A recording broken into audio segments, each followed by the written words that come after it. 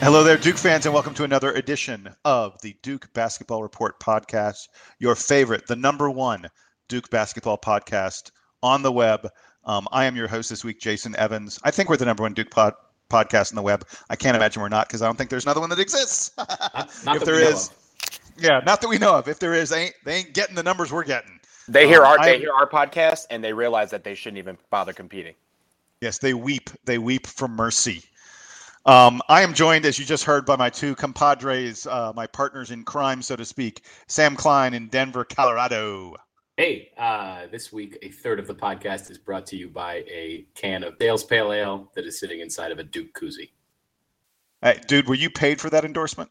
No, I wish I was, because if they wanted to give me free Dale's Pale Ale for life, that would be like my favorite thing ever. There you go. And also in Washington, D.C., our nation's capital, Donald Wine. 1/3 of this podcast is brought to you by water in a generic Nalgene bottle. And the other third of this podcast is brought to you by me needing to get a drink. I should have gotten a drink. My throat is already feeling parched. Gentlemen, it was we're recording this Tuesday night, about an hour and a half or so after Duke took care of business against Wake Forest in a game that was ugly. Ugly is really the only way to describe it. Not one of Duke's great efforts, but you'll take the wins where you can get them. It was also a week that saw Duke lose a game on the road. Probably is one of the worst beatdowns we've seen of Duke in quite some time at Pittsburgh, and also a week in which the Blue Devils took care of Florida State quite nicely. A pretty impressive win there. Donald, I'm going to start with you. Pick any one of these games, or pick all three of them. Donald, tell me some impressions. What are you seeing from the Blue Devils at this point?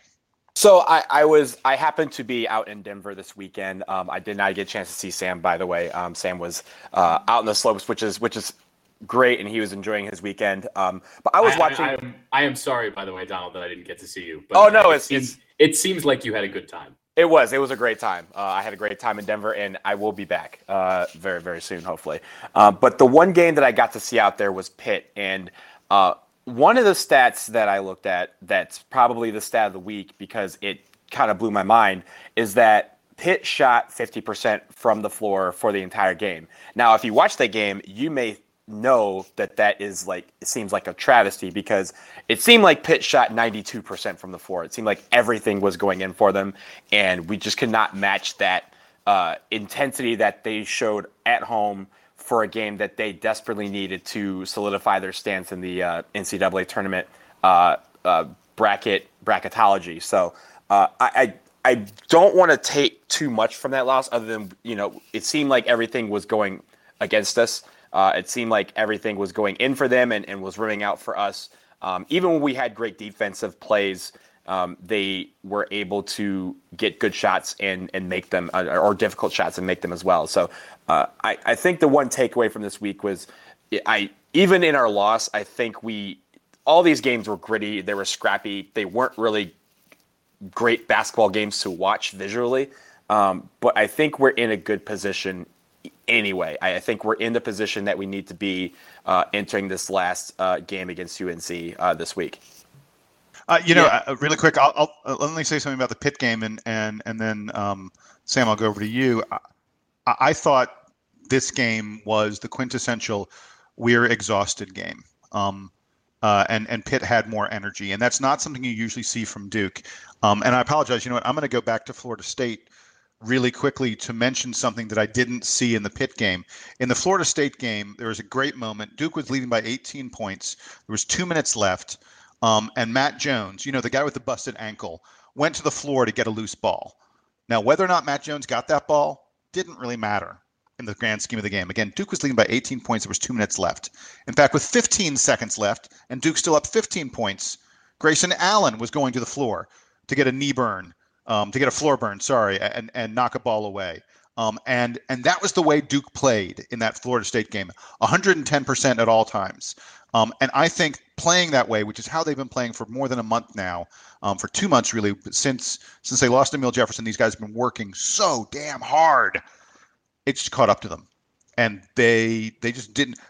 Pitt punched him in the mouth, and Duke didn't have an answer because they didn't have enough energy to have an answer. Yeah, go ahead. At this point in the ACC season, Pittsburgh's obviously a team that's had kind of an up and down season. They would like to, edge their way into the NCAA tournament. So this game meant a lot to them, obviously, to beat what had been a surging Duke team, to beat them down pretty good and right from the tip. I mean, Duke didn't come close to matching Pittsburgh. They were down 7 at the half, which felt like a gift.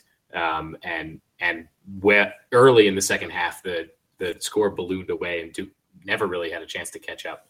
So I think you're right, Jason. I think that this Duke team is tired. They've obviously only got 7 guys who are playing major minutes or 6 guys rather who are playing major minutes. And therefore all those guys are playing, over 30 minutes a game.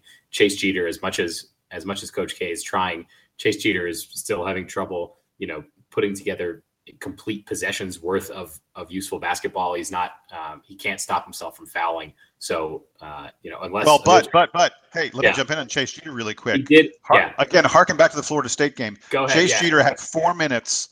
And I mean, this is where we are with Chase Jeter, that we're looking at 4-minute stretches and going, wow, he had 4 minutes in the first half against Florida State. That was easily his best 4 minutes of the year. Not absolutely. Even close. Right. But overall, it's not like we're seeing an enormous trend from him. Obviously, against Pittsburgh, he wasn't useful, and then in this strangely tight game against Wake Forest, where it was a weeknight. So it's not like it was one of those weekend afternoon games where the team has an excuse to be lazy. They know that the season is winding down. They know they have to get in gear because UNC game is coming up this Saturday, and then after that, any remaining games are all postseason games. They're all against teams whose seasons will end if they lose. So, but against Wake Forest, Chase Jeter collected 100% of Duke's points off the bench. Luke Kennard had a big goose egg. Yeah. Chase Jeter 1 for 2 free throws. That is true, and all the credit to him for being the bench production. Regardless, Duke didn't really need it tonight.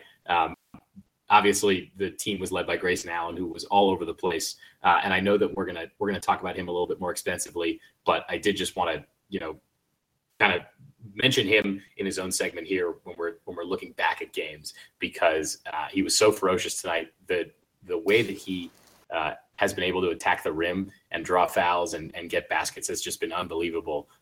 We talk a lot, I think, about, or at least I do, on this podcast, talk a lot about Marshall Plumlee and the strides that he's made this year. And obviously we saw it tonight, even though he fouled out, he had a really strong double-double. I think he set his career mark for rebounds, was what they were saying. 17 rebounds, 13 points. That's a big game. And big game. Coming right after, he was utterly ineffective. The Pitt game. I mean, if this Wake game may have been his best game of the year, and it's darn close to it, and of the year, I mean of his career, that Pitt game may have been the worst game of the year for him. And I don't even necessarily want to put all the blame for the Pitt loss on Plumlee, because he was down there. He was down there in the post trying to get rebounds against 3 or 4 other guys on every possession. So there was only so much he was going to be able to do against that. I think that Duke team overlooked maybe how strong the rebounding would be from Pittsburgh, and by the time they started crashing the boards a little harder, it was already too late. But I was going to say that Marshall Plumlee had a really strong game tonight, but Grayson Allen really seemed to carry this team. The fire that he had tonight was unmatched, and I think that as much as we expected him to show great strides this year, averaging over 20 points a game tonight, he scored. It was a big number. I don't remember exactly what the number was tonight, but he scored a big number tonight. It was like 30 points. Looked really strong on both ends of the floor. Really showed that he's been the leader of this team. I think you can kind of argue between Allen and Ingram as to who the more talented player is, but Allen has really become the centerpiece of this team, and I think that's going to be important if Duke is going to he has to keep playing like this if Duke's going to make it far in the tournament. And that Pittsburgh loss really hurts Duke's chances in the ACC. I know we're going to get to that discussion in a little bit as well. It probably knocks off the momentum that Duke had to maybe sneak up to a 3 seed in the tournament. I think that a 4 might be their highest at this point.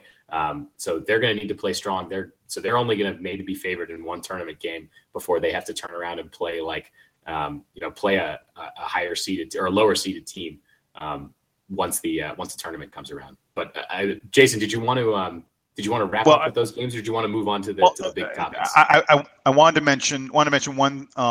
You know me, I'm the numbers guy. I wanted to mention one thing about that Pitt game that I think really tells the story of the game. And we talked about, Pitt shot very well from the field. They were making acrobatic shots that they don't necessarily make all the time.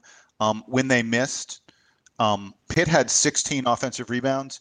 Duke had 13 defensive rebounds. I'm not sure if you guys can do that math, but that means that when Pitt bothered to miss a shot, it was more likely that they got the offensive rebound than we got the defensive rebound. You ain't gonna win many games that way. You're not at all. I think the like offense, not the offense, but the total rebounding stats at the end of the first half was something like 24-7 or something like that at the end of the first half. It was terrible, and it was something where even just watching it, you just felt like helpless. Like you said, Plumlee was down there doing everything he could over these guys to try and get rebounds, and they just weren't coming into his hands. So Donald, I'm going to toss the next question to you, and I want to, are you guys cool? We're moving on from the games of the past week. Are we cool with that? Yeah. Yep. Okay, so I want to move to the biggest thing that happened in the world of college basketball over the past week, which is that Grayson Allen tripped a guy, Xavier Rattan-Mays, who wasn't moving very fast and didn't get hurt or anything like that, and really was only mildly inconvenienced by it and was pulling on Grayson's jersey before he tripped him. But Grayson Allen tripped a guy, and the world of college basketball lost its mind, especially ESPN. At one point on my ESPN app, I was checking it on Saturday, and I was just reading the ACC feed, the ACC news feed, and 5 of the top 7 stories were various reactions to the fact that Grayson Allen had committed the horribly egregious, terrible sin of tripping a guy. Donald, should the ACC or should Duke have forced Grayson to sit out a game? Give me your thoughts on Tripgate. Okay, so the short answer is no. They should not have suspended him. I think the reprimand was fine. The letter or the don't do it again. Here's the thing about it. The first one against Louisville a couple of weeks ago, there was, I guess you could argue that it was unintentional, that he didn't try to trip the guy, that it was kind of wrong place, wrong time. He was trying to get up and go. The first one. The first one. He's trying to go down the court and he turns around, and as he's turning around, dude runs over his foot, trips him. This one was more egregious. However, it wasn't completely 100%. That it was Grayson Allen. I was in the air when this game happened, and when I landed, I got all these texts from people saying, "I can't believe Allen tripped that dude. Like, he did that on purpose." And so it led me to believe that he just went after this kid and this guy on the court and tripped him without provocation. And there was some provocation in this. I don't want to say that this was all not on Allen. Allen is totally at fault for tripping the guy, but it wasn't a whole instance where the other guy was completely blameless in this situation.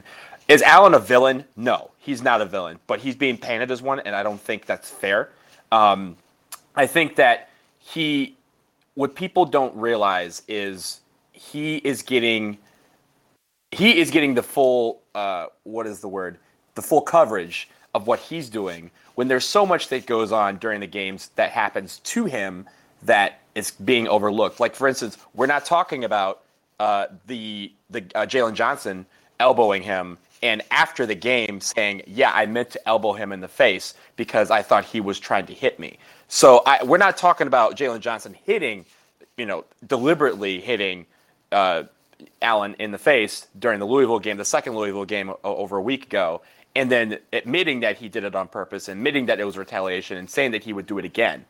We're not talking about that, but we're talking about 2 guys at the end of the game jawing with each other, grabbing each other's jerseys, and one guy trying to pull him away and Grayson Allen tripping him. All of a sudden, this becomes the biggest situation in the history of college basketball. Allen is the biggest villain since Christian Laettner, and I don't think that's fair. I think that people are looking at one side of the situation, and they're not looking at all sides. But having said that, I do think that because Allen is in the eye now, he has to be more careful. He can't if he chips another person, we're going to have this conversation again. The ACC or even the NCAA, if it's in the tournament, will step in, and it will be something where 3 strikes, that will happen. So I think that he needs to be more careful going forward. But I'm not ready to put. While I'm ready to give him some of the blame, I'm not ready to give all of it to him. Sam, your turn. The whole thing is stupid, right? Yeah. Grayson Allen's not some kind of villain. He's not out there like doing dirty stuff all the time. This thing happened. The thing against Louisville happened. I think in both instances, the thing was instigated by somebody else, and Allen, foolishly on his part, sort of ratcheted the thing up and made it, gave I guess the haters an excuse to say something. And obviously ESPN has run with this whole thing because Duke gets clicks and Duke gets eyeballs, and having a Duke guy that people hate, whether he's Greg Paulus for some reason or Steve Wojciechowski, or name every white point or shooting guard that Duke has ever had, JJ Redick. So wait, so you saw the video? Yeah, it's all the villains of Duke. ESPN has his video. It's the villains of Duke. It doesn't make any sense. Greg Paulus and Grayson Allen are nothing alike, right? I didn't see the video, and I don't feel like it, because here's the thing, and you know what? We're treading over this line, and I think I'm going to step over it. They're not talking about every Duke basketball player. They're talking about a particular set of basketball players that when they show up on campus, people immediately say, that's the guy I'm going to hate. And if you think about 2 years or last year, or I'm sorry, actually, I guess it would be 2 years ago now, when Grayson Allen was winning the dunk contest in the McDonald's All-American game, I remember watching that distinctly, and I remember watching him during the McDonald's All-American game, and as they zoomed in on him, one of the guys, and I forgot who was with Jason Williams, J-Will, he was one of the broadcasters. The other broadcaster said, there's Duke's next hated player.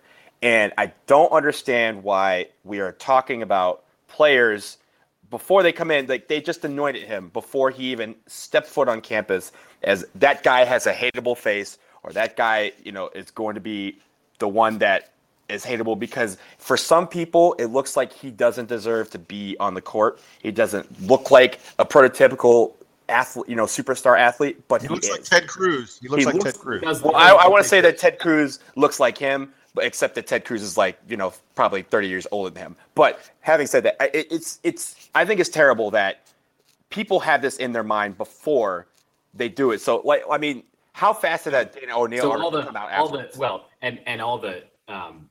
All the evidence that comes out for people to use to hate him is just, it's sort of like after the fact, like after they've decided that they already are going to hate him for whatever particular reason. And we said, I think I said this on the podcast months ago, and I've seen other people make this comparison, that the Duke player that Grayson Allen reminds me the most of is Gerald Henderson. I still stand by that. I still think that his game looks a lot like Gerald Henderson's game when he was in college on both sides of the court. And you know what? Nobody hated Gerald Henderson for throwing down dunks and making great breakaways and playing good defense and getting in passing lanes and doing. So Sam, something just cut you off there. I don't know what it was, but I'm going to jump in really quick, and then I'll let you get back on this again. Because I wanted to, Donald, you were talking, you said you hadn't seen the ESPN video. The ESPN video is titled "The Villains of Duke." What a reprehensible freaking title. I didn't see. I know it was there. I deliberately didn't see it. I didn't want to look at it. There's no point. We know what it has on there. I want to mention it. So it shows Grayson tripping the kid, and it then shows highlights in succession of Wojo, JJ, Greg Paulus, and then Leitner. It doesn't show any of those other guys doing anything. I was sure it was going to show Leitner stomping on Aminu Timberlake's chest. How can you leave that out if you're going to show the villains of Duke? I thought for sure they'd show, JJ strutting a little bit after hitting a three or something. No, it just shows Wojo, JJ, Paulus, Leitner. It would be JJ's throwing up the shocker is really what he did. You're right. Such a yes. Move. Yes. But it didn't show them doing anything other than playing hard, playing good defense. Like Wojo shows them playing good defense, making baskets and celebrating. Suddenly you're a villain. Suddenly ESPN says you're a villain. You're evil for being a good shooter and a tough competitor. What the hell is this? I have no idea what the point of this is. But I wanted you to know I was really bothered. So after it shows these guys, I was really bothered because after that they put white hoods on all the Duke players' heads and they branded them KK. No, they didn't really do that, but I mean that's what ESPN is basically doing at this point. You're hitting at the heart of what it is. You're hitting at the heart of what they're looking for. Yes, they say that Duke is the evil white team. That's what ESPN's saying, and it's reprehensible and it's awful. And I don't want to forgive Grayson for tripping the guy because. There's a great moment on College Game Day where Reese, what's his name, the host of College, Reese Davis, everyone's giving their opinions and talking about it, and Seth Greenberg's being a freaking idiot and talking about how Duke should have suspended him and all this other stupid stuff. But Reese Davis said, you know what the best solution to all this is? Grayson Allen shouldn't trip anybody, and that's the bottom line, and that's the truth. And Grayson Allen shouldn't trip anyone. So I don't want to forgive what Grayson Allen did, but ESPN is making this into. And they started even before he tripped the guy. They were already writing columns about the evil, Grayson Allen and being the next hated player. And the last thing, and then I'll toss it back to you guys again. Something occurred to me in the midst of all the Grayson hate going on this week. And by the way, I do think he did not get as many calls in the Wake or the Pitt game because the refs don't want to be seen as protecting the bad guy who trips people. If I was Grayson Allen, I would not want to deal with petty college rivalries and jealousies anymore. I would say, hey, NBA, here I come. Am I wrong? You're totally right. I was actually saying to my friend I was watching the game with tonight that, the more you watch Grayson play, and I was talking about him earlier, the more you watch him play, the more it seems like he's an NBA player already, right? I mean, he makes moves all over the place that look like an NBA player. So I think he's going to leave. I think it makes the most sense for him to leave, and I think that all this stupidity that's gone on the last few weeks is just going to help, shove him out the door.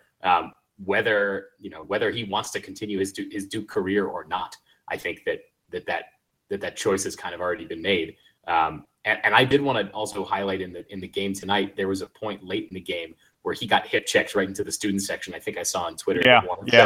One of the writers, I think his laptop got broken by it. And you know what? Grayson just got himself up. I think a couple of the guys helped him off the press table, but he got up and he went and he took his free throws and was like, you know what? F this. I don't care about these stupid Wake Forest players who've won 2 ACC games this year. I'm just going to go to the line and do my thing and not care about them because I know they're trying to antagonize me. I know they're not playing for anything. All they're playing for is to get me rattled, and he didn't fall for it. So credit to him. It seems like, other than his momentary lapses, tripping Rattan Mays the other night, he's played pretty comfortably this year, and he's been able to swallow a lot of all this stupid mess that's gone on. In the Pittsburgh game, the crowd, I guess, was chanting all kinds of annoying stuff at him, and he's able to just let it roll off of him. Maybe he talked to JJ Redick about it because I guess JJ was good at taking it and not letting it affect him and maybe harnessing it for good. So you know what, I'm as stupid as some of the stuff Grayson Allen did this week was, I'm proud of him because he hasn't really stooped to the level that it seems like the whole national college basketball media and fans seem to want him to be. He's not entirely giving them the persona that they've created for him. And you know what? That's kind of the point, right? We're talking about an entire season. And if you think about it, even last year too, we heard this from, this villain approach from him, from people about him late in the season and in the Final Four when who is this kid coming off the bench and scoring all these points in the national championship game? He hasn't played all year. What's he doing here? And it's almost like people are doubting him at every corner. And not, I mean, not like Duke fans, obviously we love him, but people are trying to paint him as this monster before he even gets a chance to give them a reason. If you think about this entire season, all the fouls that the chippiness, the chippy fouls that he's had to put up with, all the tugging and pulling and people elbowing him in the face and things like that the entire year. And he's been painted a villain off of 2 plays this entire year.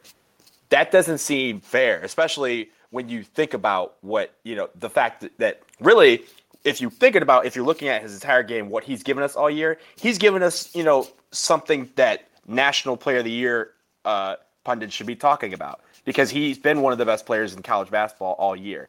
But we're talking about 2 plays, one of which is debatable whether or not he actually intended to do anything.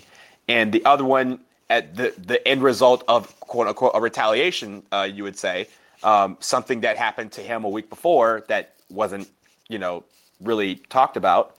This is, I don't know why it's, we're basically, his whole entire persona has been painted differently based on 2 plays. And I think that's really unfair to him. I think that's unfair to our program because people have been using it as a chance to bash our program, saying that that this happens all the time, that, Duke gets all the calls, we have all these terrible players. Well, we don't. Like, we've been winning over these last few years. We're not having monsters like some of these other programs. We have guys who go to school, they get good grades, they graduate, they go on to the NBA, or if they go in the NBA, they still end up going back to college and they're model citizens, not just in college, but in life and in the pros. So I don't understand why at every turn people have to do this. And I know you guys face it in your hometowns. I face it a lot here. Like, why do we have to defend our players? I'd love to defend our players because there's really not many things that I can say, you know what, I can't really explain that. And we're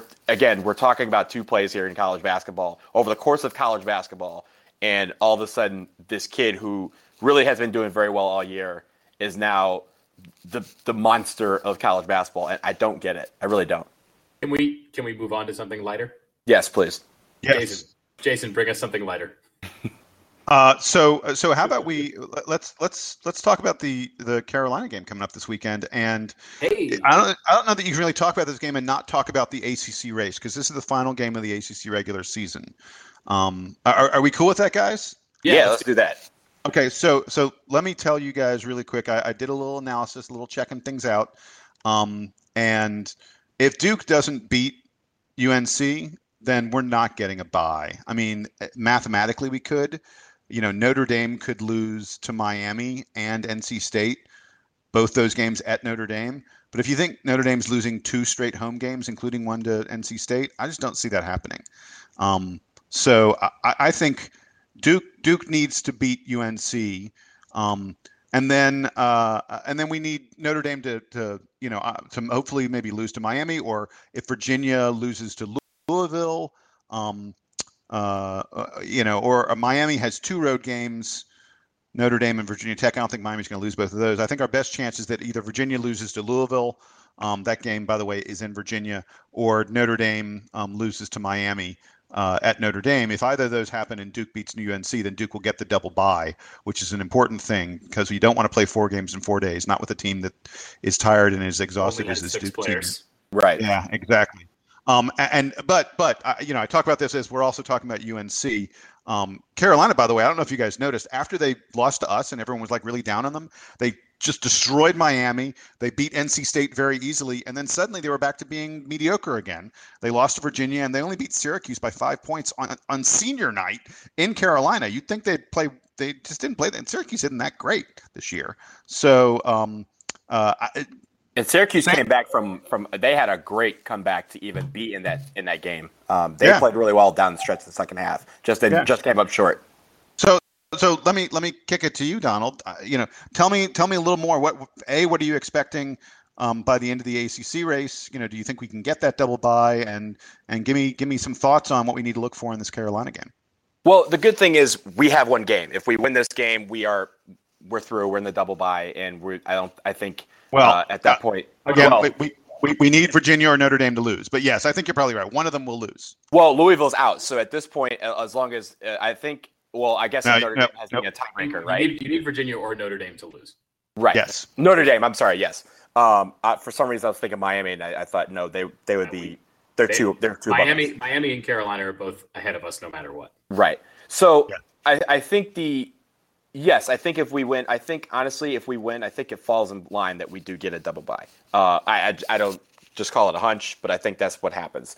But we have to win on Saturday, and I think the key for that is we have to really hone down our rebounding, because I think, the one thing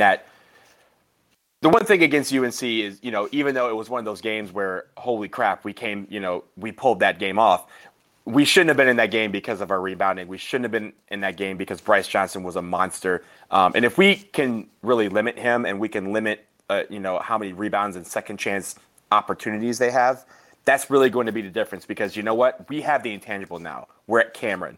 That crowd is going to be live the entire game. It's the one game of the year that they have been waiting for. It's the one game they've been tenting for this entire time. The students are going to be jazzed up. The players are going to be fired up. We have to really take that intensity and put it to use, especially in the paint, because that's where we got killed a couple weeks ago when we played UNC in Chapel Hill. And Marcus Page, I think, limiting him again, I think if it seems like Matt Jones is back to full health, and that's great. We were talking earlier about him diving on the floor for loose balls and really playing good defense down the stretch in games.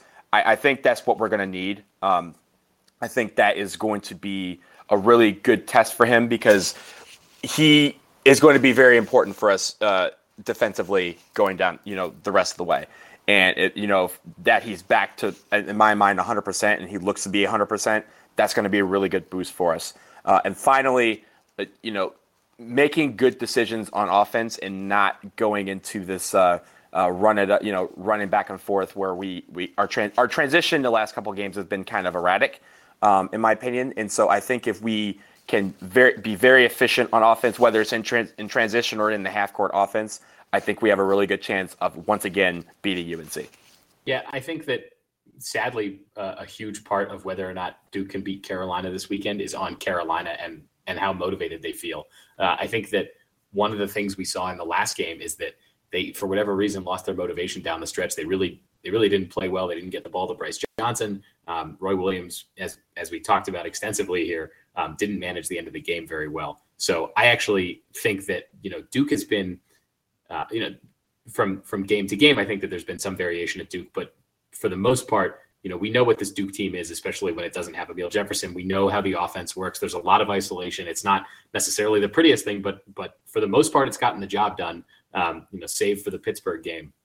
And so I actually think that a lot of this is going to be on UNC. How motivated are they going to be to claim the ACC regular season title, to beat Duke, to avenge that horrible loss for them in Chapel Hill? And I wonder how much Roy Williams is feeling it at this point. He, watching him in games recently, it seems like he's tired of this season. He's kind of tired of the whole situation there. And so I wonder if he's able to motivate his guys to get up for this game and to get past a Duke team that, let's be honest, Carolina is probably better than Duke, right? I mean, they've had a better season to date for the most part. They've got, talented players, but they have more talented players. Not that they are more talented, but they have more of them than Duke has at this point. And so there's a reason that they were favored in the first game by many points. There's a reason that they were favored in the ACC this year. And who knows? I don't know if they are motivated at this point to play to their ceiling, which I think is a lot higher than we have seen from them so far. Yeah, I mean, how frustrating, it's sort of funny. I mean, as Duke fans, admittedly, we had a stretch in January where this team struggled some, but the season feels like it's going really well. It doesn't feel like a season necessarily where we're going to win the ACC or where we're going to win the NCAA title, but you feel good about it because you feel like these guys are getting the most they can. Coach K is getting the most out of them. They're playing their hearts off. They're playing their hearts out, I should say, every time. And they're representing us despite, a couple tripping incidents in a great way that makes you feel proud of them. And Carolina, who has a much better chance of winning the ACC and a much better chance of winning the NCAA title, probably frankly feels like shit about the season. They have not been nearly as good as anyone expected them to be. And, they still have chances to do a lot of great things, but it's not like you can look at their team and say, these guys have performed way above what I expected or even where I expected. So I 100% agree with you. Yeah. And I should add, I guess, to finalize my thought, which is that I don't think that UNC, this is what I was speculating. I don't know what's going to happen if UNC is going to come out motivated or not. I don't think they are. I don't think that that Roy Williams has figured out exactly how to motivate this team to their ceiling. And I see Duke winning another game against Carolina heading into the ACC tournament, which is going to make the Blue Devils feel really confident. I think the ACC tournament is going to be a real challenge for this Duke team that only has 6 healthy players. Hello, Emil Jefferson, where are you? And they're going to play 3, if not 4 games to have to win the ACC championship. and then go into the NCAA tournament where, as I said before, they might be favored in one game before they're underdogs the rest of the way, or something close to that. So okay, so really quick, I want to play off of what you just said. Yeah, hit it. And Donald, I hope you're ready. I'm going to come to you first, Donald. Sam, you wrote this to me. Donald, in regard to Amile Jefferson, are you team red shirt or team comeback at this point? Amile Jefferson, we have one regular season game left. Do you want him to come back or not? Well, I mean, a couple weeks ago when we had this discussion, I said that he should probably redshirt, and at this point, that hasn't changed. I think redshirting is probably the best option at this point, only because a lot of the things we talked about, if he was able to come back, would we be able to work him back into the flow of the offense and defense? I don't know if we have that kind of time. So I was gonna, really quick, and then I'll let you, Sam. I've also moved. Well, you haven't moved. I have moved. I was on team comeback after the UNC game. I was like, I want him to come back. I think there's time. I think there's not time anymore. And more importantly, the reason I think he should redshirt is, I think there's a chance. We've seen several Duke players that you were like, oh, I didn't think that guy'd make the NBA, make a career in the NBA. And I think Amile Jefferson is one of the guys who has a chance to do that. Not saying he's going to be a first round draft pick by any stretch, but I think he has a chance to build himself into the point where NBA teams give him a shot and where he gets an NBA career. I think that his best chance for that to happen is to come back and play a full season next year. I think that at this point, it would be much more difficult for him to convince NBA teams to give him a chance coming off of a season in which he was hurt and missed more than three quarters of the season. Yeah. And I would add that, if you look at over the course of the season, the only really talented teams that Amile Jefferson got to play against were way early. He only played early in the season. He got games against Kentucky and VCU and Georgetown. And then after that was still most of Duke's schedule, most of the hard games that Duke played this year, a lot of which were in the ACC and then against Utah. Amile Jefferson didn't get to play in those games. He didn't get that experience. As Jason, as you pointed out, he's not getting the looks for NBA scouting that I think he deserves. And it's kind of hard to say, right? Because on the one hand, and we sort of already had this argument before, that on the one hand, this team certainly feels incomplete without him. They're obviously missing another post player. They could use that extra guy to round out the minutes, to have the rest of the team not feel so tired. But at the same time, this team has kind of developed an identity on their own without him. Marshall Plumlee has developed into a really special kind of post player. Without having another guy down in the paint clogging things up for him. And Brandon Ingram has really flourished, having to get guarded by college fours who really can't keep up with him on the perimeter. So this team kind of has a style that has worked for them. The defense somehow has gotten better in spite of Amile Jefferson being out. And at this point, when we talked about this a couple weeks ago, we said that we were comparing it to recent Duke players who had missed most of the ACC season. So we talked about Kyrie Irving and we talked about Ryan Kelly, and how Irving was probably integrated too late, and how integrating Kyrie back into the lineup ultimately, I think, hurt that Duke team, that and Derek Williams' shooting in the Sweet 16. But Ryan Kelly kind of came back just in time to be effective. And he can't, and if he had followed the same timeline, Jefferson would have come back in this game tonight against Wake Forest. So Kelly had the one game against Miami and then the game against Carolina in the ACC tournament. Amile Jefferson's not going to have that. It looked like he was in the boot tonight against Wake Forest. So, even if he's able to practice, it doesn't seem like he's totally pain-free, because he's still wearing the medical equipment. So I think I'm also with you guys. I think that for Amile's best interests, and I think for this team's best interests, it probably makes sense for Amile not to come back this season, which really stinks.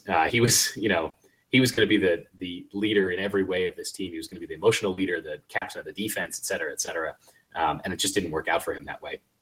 And it's a shame, but this is the kind of thing that happens. And Jason, I think you're right. I think that Amile Jefferson is obviously not going to be an NBA first round draft pick. He's only 6'9", and he plays power forward. He's really skinny. But he can prove with the way that Lance Thomas did, in a similar kind of body and playing a similar role in college, that if he works hard enough, that he's going to find his way into the league. And he's not going to really have a good opportunity to do that if he doesn't get to play at the end of the season here, or if he only plays a couple games and he's not really effective and not necessarily healthy yet. I think it's a bummer that there was a lot of speculation that, he was going to come back in February, he was going to come back in late January, whatever. It's past, it's gone. I think we just have to accept it. And at this point, we all agree. And obviously we're the most intelligent and rational Duke fans out there. We all agree that he should redshirt. And I think that everyone is going to be happier if he does so. I think this team won't get upset. I think that allows him to have a full senior season like he deserves. He doesn't deserve to be like in a walking boot on his senior night, like wearing a sweater. He deserves to be on the team and starting and playing 30 minutes and et cetera, et cetera. So I hope that we have Emil Jefferson back on the team next year. By the way, one quick appendum to that. If Emil Jefferson does redshirt and does return to Duke, the consensus among recruiting gurus is that Duke will not get Marquise Bolden, who is I'm sorry. I will take senior Emil Jefferson, fifth-year senior Emil Jefferson over basically every recruit that we get all day. I'm sure that Marquise. Well, not Harry Giles. Not Harry Giles. Almost every recruit. I don't think I would take Harry Giles. Yeah. Bolden, who's a top 20 recruit, and he's the kind of kid who probably wasn't going to be a huge impact player in his first year at Duke. But the word is, we probably won't get Bolden as a result. But I completely agree with you. I just wanted to add that so people will be aware of it. Especially if Bolden thinks he's a one and done. I'm taking Emil Jefferson's fifth year over Marquise Bolden's 1 year. Right. Oh yeah, for sure. No question about that.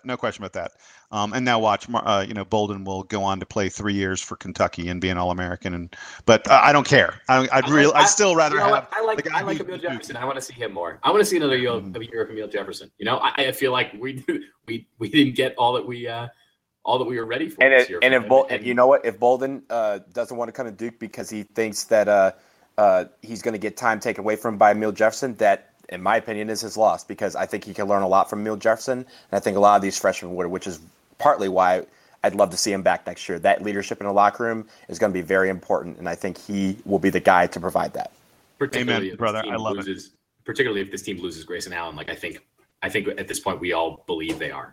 Yes. All right. Hey, so I want to move on to something really quick before we get to our parting thoughts and player of the weeks, and wrap things up. Really quick, guys, give me a number. I want your projected seed for Duke in the NCAA tournament. So just give me a number, and then we're gonna advance the game. But first, Sam, give me a number. 5 seed. 5 seed. Donald? 5. Okay, I'm saying 4. Now, give me your best case and worst case seed numbers. Best case, of course, would be Duke beats UNC and goes out and wins the ACC tournament. Worst case is that we lose to UNC and then lose to NC State or Virginia Tech or someone like that in the first round of the ACC tournament. Best and worst case scenarios. Sam? I think the best case scenario for Duke is a 4 seed, and I think the worst case for Duke is like a 7. Donald? I think if we beat UNC and win the ACC tournament, that means we're facing, we're probably beating 3 ranked teams in the span of a week. I think we get a 3 seed out of that. On the flip side, if we lose UNC and lose on our first game of the ACC tournament, I think we're at a 7 or 8. Okay, so I'm clearly much higher in this team than either of you. I think if we beat UNC and then win the ACC tournament, we're a 2. I just think it'd be so impressive to win the ACC 3 games in 3 games and beat UNC. That would be probably a minimum of 3 wins in a week against teams ranked in the top 10. We're getting a 2 seed if that happens, especially because the committee is going to look at what have you done lately, and the what have you done lately is going to be Duke had 1 bad game against Pitt, and other than that, they beat the snot out of everybody. So that's best case. Worst case, I think, is a 6. I think lose to UNC and lose first round of the ACC. I think we're a 6 because I'll tell you something. Like I said, other than that Pitt game, Duke has been very, very impressive. ESPN does their BPI, which is their sort of power ranking kind of thing, and they factor in strength of schedule a lot, strength of your opponents and things. During the month of February, Duke was the number 4 BPI team in the entire country. Kansas was number 1, Michigan State number 2, California was number 3, and Duke was number 4. So I think when you look at what we've done lately, even if our worst case happens and we lose to UNC and then lose at the beginning of the ACC tournament, I still think there's no way they're going to put us lower than a 6. If they made us a 7, if I was like the 2 seed and Duke was a 7, I'd be hopping mad. I would not be happy to be in that situation. And Jason, if it's anything to you, my friend Greg, who's sitting behind me, is staying at my apartment, and he's one of the most pessimistic Duke fans that I know, and he agrees with you. He thinks that Duke actually could get a 2 seed. So I can see any of it. I can see any of those seeds from 2 to like an 8. I think the issue will be, and of course we're going to talk about this a lot more next week. The issue is where we end up and who is in our group. Like for instance, I was looking at ESPN's latest bracketology. I guess this has been updated. Why would you look at that? Well, no, because it's February. And Joe Lunardi's an idiot. Joe Lunardi's an idiot. But that's not the point. The point is it's a good guessing game, and also it's a good you'll see some brackets on some days where you're like, oh, you know what? Let's end the season now. Give me that bracket. No. And so you're sitting there like you don't want to be put in Des Moines with Iowa as as your as a 4 seed and have Iowa as your 5. Like CBS has us protected. They won't do that. But they will not put Iowa as a 5 in Des Moines against. They won't give someone a home game against a higher seed. They just don't do that. Right, and so you want to see like if you have a soft 3 or a soft 4. If you're a 3 seed, you want a soft 2. If you're a 4 seed, you want a soft 5. And I think as long as that happens, we have as good a chance as anybody. And because let's be frank, ain't nobody in college basketball a team that I'm scared of, 1, and 2, there's nobody who can't be beat. So I think if we get a good draw, it doesn't matter what seed we are. And so that's why I see us anywhere on the line except for a 1 seed. I think the 1 seed's out, and I don't think we're going to be a 9. But anything else, I wouldn't be shocked. Okay. I like it. I can deal with that. Hey, Donald, as long as you and I are having this chat, let's do player of the week. And then I will start with you. We have 3 games to consider. We have the Wake Forest game, the Florida State game, and the Pitt game. Who is your player of the week, Donald Wine? I'm going to once again this week go with Grayson Allen. I think he has proven time and time again that he is our best scorer and our go-to guy for a lot of stretches during the games. And I think this week was no exception. Even he is probably one of the lone real bright spots against Pitt, along with Brandon Ingram, who also had a pretty good week. But I think for all intents and purposes, Grayson Allen is my man, player of the week. Sam, what about you? You already opened the lid on cursing on this episode, so I'm just going to say, fuck the haters. It's Grayson Allen. I like that. I'm not going to make it unanimous, even though Grayson Allen averaged 23.3 points per game, which is pretty. I'm taking Marshall Plumlee. There we go. Because here's my thing: that Pitt game, Grayson scored 22 points, but no one really played great against Pitt. So I'm tossing the Pitt game out and saying if you look at the Wake game and the Florida State games, he had doubles in both those games. 13 and 17 against Wake, and then he had 13 and 10 against Florida State. He has been our rock in the middle, and so I'm taking MP3 as my player of the week this time. That moves us on to what? I said I like it. I'm glad that somebody took him. Thank you. I usually just go for the guy who scores the points. This week I'm going for the guy who grabbed the rebounds. So time for parting shots. Sam, I will start with you. What you got for me, babe? Well, it's a brief one and mostly inconsequential, but I mentioned the other week that there was a potential that Duke might be playing in Denver in the first round of the tournament. My opinion on that has not changed, but I did find out today that one of my friends has tickets to all the games, all the NCAA tournament games in Denver. And he was like, do you want to go with me? And I was like, yes, I do. So regardless of whether or not Duke is there, I will be attending the first and second round games at the Pepsi Center, and I will probably be wearing a Duke shirt if I had to guess. Very nice. Very nice. Donald, parting shot time. So I of course, the ACC tournament will be here next week. I'll probably show some love on our next podcast after the UNC game. But this week, I'm going to show some love to Denver. As I said before, I was out there last weekend for the Stadium Series game between the Detroit Red Wings and the Colorado Avalanche, one of the big rivalries in the NHL. But I think I just have to say Denver showed me an incredible time. Everybody there was so warm and friendly. There's so many things to do. And even this is a major bitter rivalry from the 90s, and Avs fans were very, very warm and friendly and cordial.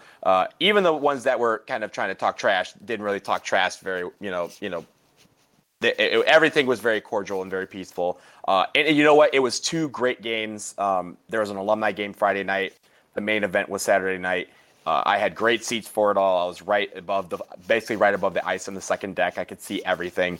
And I think that the games were great. Coors Field is a beautiful stadium, by the way. I'd like to go back there to see a baseball game. But all in all, everything was a great weekend. Thank you, Denver, for showing me a great time. Thank you to my friends who helped in that fun.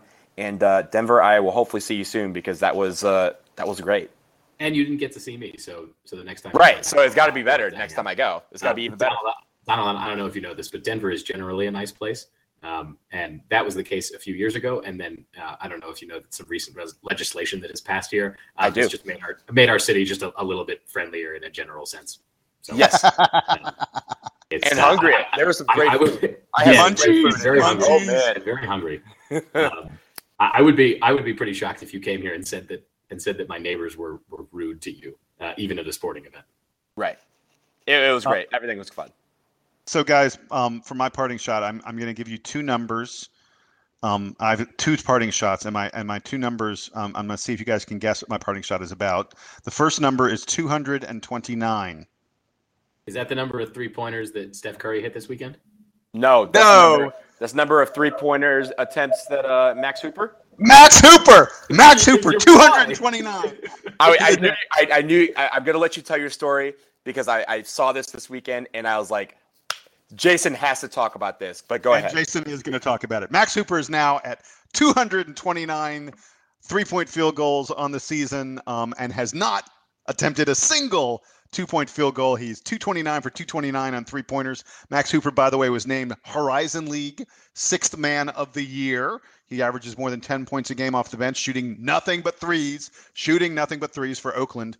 But the reason I'm talking about him is because really a beautiful, beautiful moment. And I'll post on the DBR. There's some video of this. Max played his senior night game for Oakland the other day, a few days ago. And his father, Skip, who we mentioned is one of the leading booking agents in the world, books Fish and the Dave Matthews Band, and really one of the top people in the music industry. Skip Hooper has cancer and is not doing very well. And Skip surprised Max by making it to senior night. Skip had to watch the game, had to be in the gym in a bed. He was up in the stands. They wheeled him in a bed so he could watch his son Max play his final college basketball game, at home. And then after the game ended, Max ran up into the stands and gave his father a big hug and a kiss as his cancer-stricken father was in a bed in the stands. Really a beautiful, beautiful moment, for a kid who's not going to make a pro career probably out of playing basketball, but does it because he loves it. And I speak as a father of two sons who both play basketball. There's absolutely nothing on this earth that I love as much as watching my kids play sports, watch them play basketball, baseball, soccer, which are the sports they play. So I totally understand why Skip Hooper said, I don't care about this fucking cancer. Get me to the gym. I don't care if I have to be in a bed. I'm watching my son play basketball. Beautiful, beautiful moment. It was a great story. So, I'm glad you. I just wanted to chime in. I saw it earlier this weekend when it happened, and the one thing is that I think you forgot to mention is that I don't think Max knew his dad was going to be there. I think they kind of surprised I apologize. I didn't. Yeah, it was a surprise. It was a surprise. So as soon as the game was over, he saw his family up, and then he saw his dad in the little hospital bed on the concourse. So he ran up the steps to the concourse. And the great thing about it wasn't just him. His entire team did too, to all shake his father's hand. So I thought that was a really good story. Yeah. So my other number related thing, I put it out to you guys, and I think you sort of, Sam, I think you sort of guessed it already. My other number is 38.4. Is it? It must be something to do with Steph Curry. 38.4 is the distance of the ridiculous, absurd shot that Steph Curry hit to win that game against Oklahoma City. 38.4 feet. It was That's amazing. crazy. It was crazy. I was watching it with a couple of friends, and we were just like starstruck by the end of that game. I had just come out of the Stadium Series game, and my phone started blowing up with "Holy shit, Steph Curry!" And so I ran the first place we could see a TV. It apparently had ended 20 minutes before I walked up, and they were still showing the replay.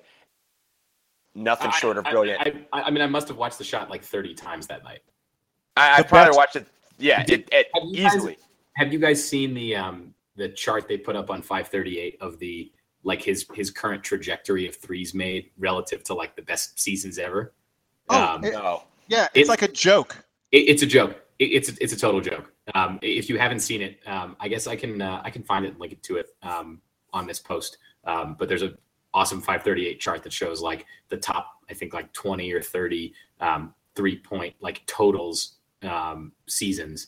It's a chart that's on the x-axis. It's the number of games. Then on the y-axis, is the number of 3-pointers made. And all the ones at the top are Steph Curry, and the one this year is a totally different, steeper slope than everything else. It's just mind blowing what he's doing this year. Yeah, but also there's another number you forgot to mention.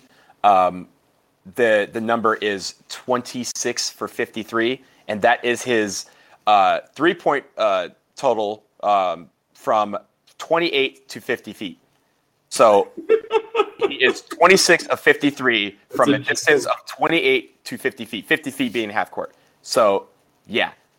Dude is... That's just stupid. Are you kidding me? And it's not like he's doing running half court shots. He's shooting these. So as Bomani Jones is saying, they're talking about where do you guard this guy, and they talked about the guy, I think it was Robertson or whoever, who was trying to guard him and just kind of backed off. And then as Steph Curry stopped, you could see the guy turn around and go, "Oh no, I made a mistake. That's Steph Curry." And there's a video where it's frozen and still image, and you can see the crowd, and you can see about 40 people in the crowd, including 3 guys on the Thunder bench, where guys have their hands on their heads as if to say, "This guy's about to shoot and win this ball game, and we can't do anything about it." That's the one thing about Steph Curry. I mean, if you guard him from the time you get out, he gets outside his car to get to the gym, you still can't do anything about it. There was at least one shot he made in that game, because I watched most of that game, where Steven Adams, who has about an 8 or 9 inch advantage on Steph Curry, had his hand in Curry's face from 28 feet back, and Curry just launched a 3-pointer with perfect form and switched it. Yeah, right. Like who does that? How do you stop that though? So on Monday last week, Curry came to Atlanta. The Golden State Warriors came to the Hawks, and Curry scored 36 points, 5 of 11 3-pointers, 14 of 22 shots overall, 36 points, 8 assists, 6 rebounds, and that was his worst game of the week.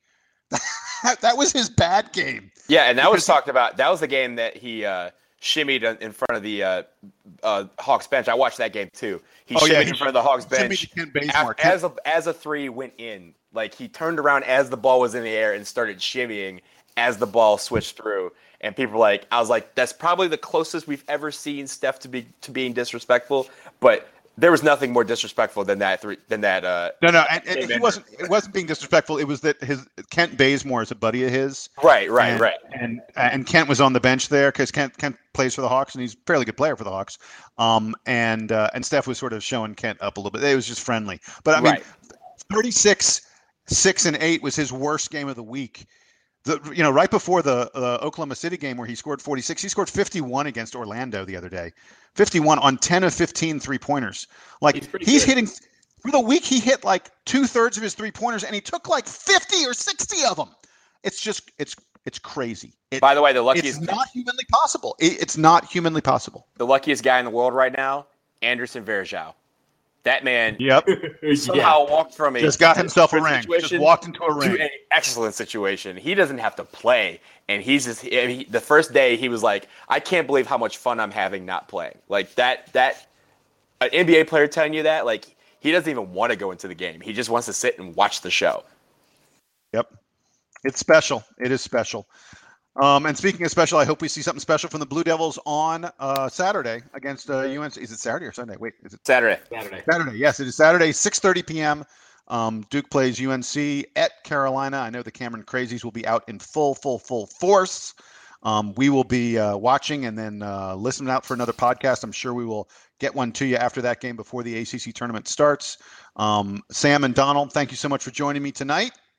Thank you, Jason. If folks are going to be up skiing in the Colorado mountains this weekend, we're having a Hoops Watch party. So come check it out.